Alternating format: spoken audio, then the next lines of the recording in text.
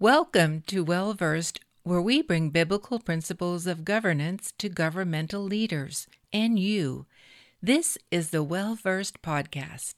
Attorney Esther Valdez Esther Valdez Clayton, that is, has been on the World Prayer Network before. She's actually absolutely a brilliant presenter. She's a favorite to the World Prayer Network audience. So I'm going to go to Esther Valdez Clayton right now as attorney. We've had her on the topic of immigration, but talk to us about Proposition 1, Esther.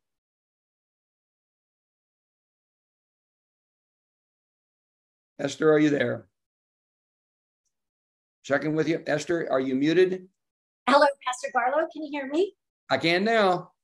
Excellent.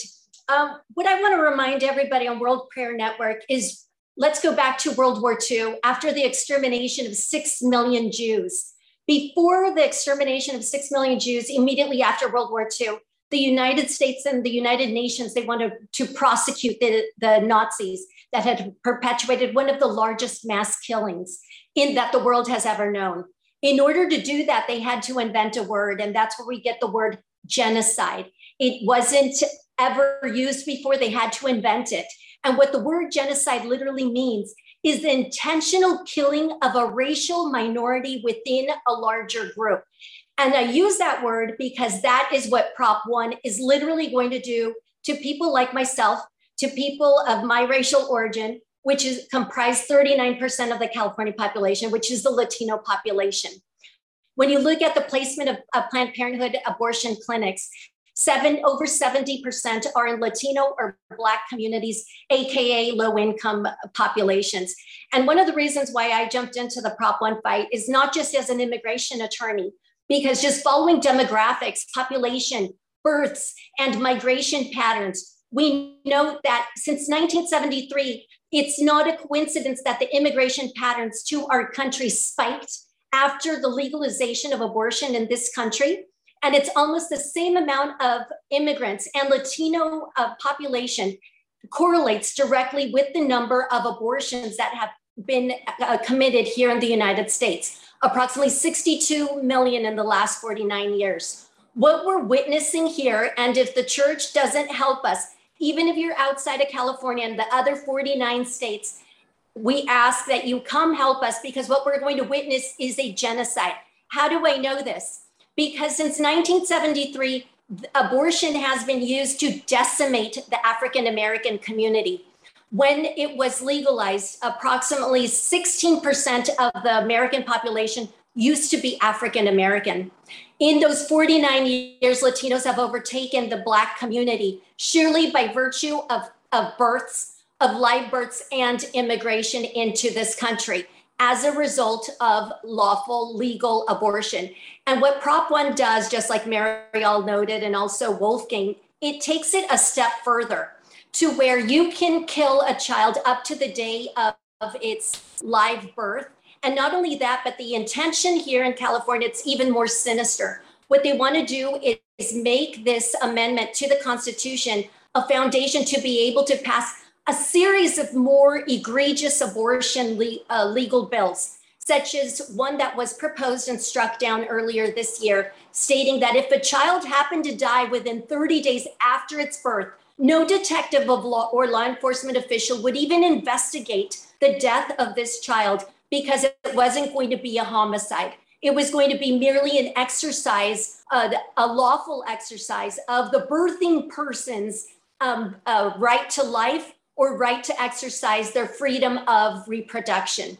So I just challenge everybody who's watching the World Prayer Network right now, if you're in so-called red states, conservative states, the words of Esther resonate quite clearly here. And they're the words of the Bible that say, don't think your house will be exempt from this bloodshed. Because if it's happening here in California, it's because we're ground zero for the exportation of this genocidal law that will later visit you, maybe not immediately, but it will happen across this nation, because as we know, what happens in California is then exported across the nation.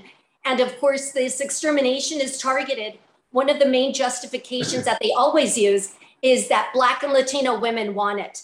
Well, survey after survey, including the Pew Research report, notes that Latinos, especially those of Mexican origin, we largely oppose abortion. In fact, as an immigration attorney, I frequently see women who are willing to get raped, willing to cross a river, a stream, travel thousands of miles, but they don't leave their children behind, and they certainly don't abort them on the way to America because they still see America as a place of hope and freedom. And what's one of the most peculiar things about this whole Prop 1 is who are the main donors of this. If you look at the Prop 1 donors websites, and if you can follow it on my own Twitter feed, I put it, the two largest donors to Prop 1, again, for the abortion and the murder of children, are the California Teachers Association and the California Federation of Teachers. And this is something that's so perplexing, that teachers who allegedly love to educate children would also want to fund their extermination. And I did, as the president of my local school board, I wrote to them and I asked them, why would you do this? This is illogical that you want to kill one of your largest demographic in your schools. And 60% of our public schools here in California are Latino children. Why would you want to kill them? Because at the heart of this, it's not a love for children. It's a love of money. They want to exterminate what they perceive are Latinos who take up a large amount of social resources, either educationally, medically, or in housing, and do what the Pharaoh told them to do back in the book of Exodus, is kill the children. So we hope and we pray that you join us. If you can't contribute, spread the word. We also have materials in Spanish for Spanish-speaking congregations and pastors that you may know. Maybe you work alongside a Spanish speaker and you can share those materials so that you do in the end vote no on Prop 1. Thank you. Oh, Esther, thank you. We're going to have you back on keeping us informed on this. I mean, Esther, when we went through the battle to defend marriage, only, as I've said before on this broadcast, only 47% of whites supported marriage in Proposition 8. 49% of Asians, we would have lost it. But when it came to Latinos and it came to Blacks, 56% of Hispanics and 70% of Blacks voted for defending traditional marriage. That's how we want it.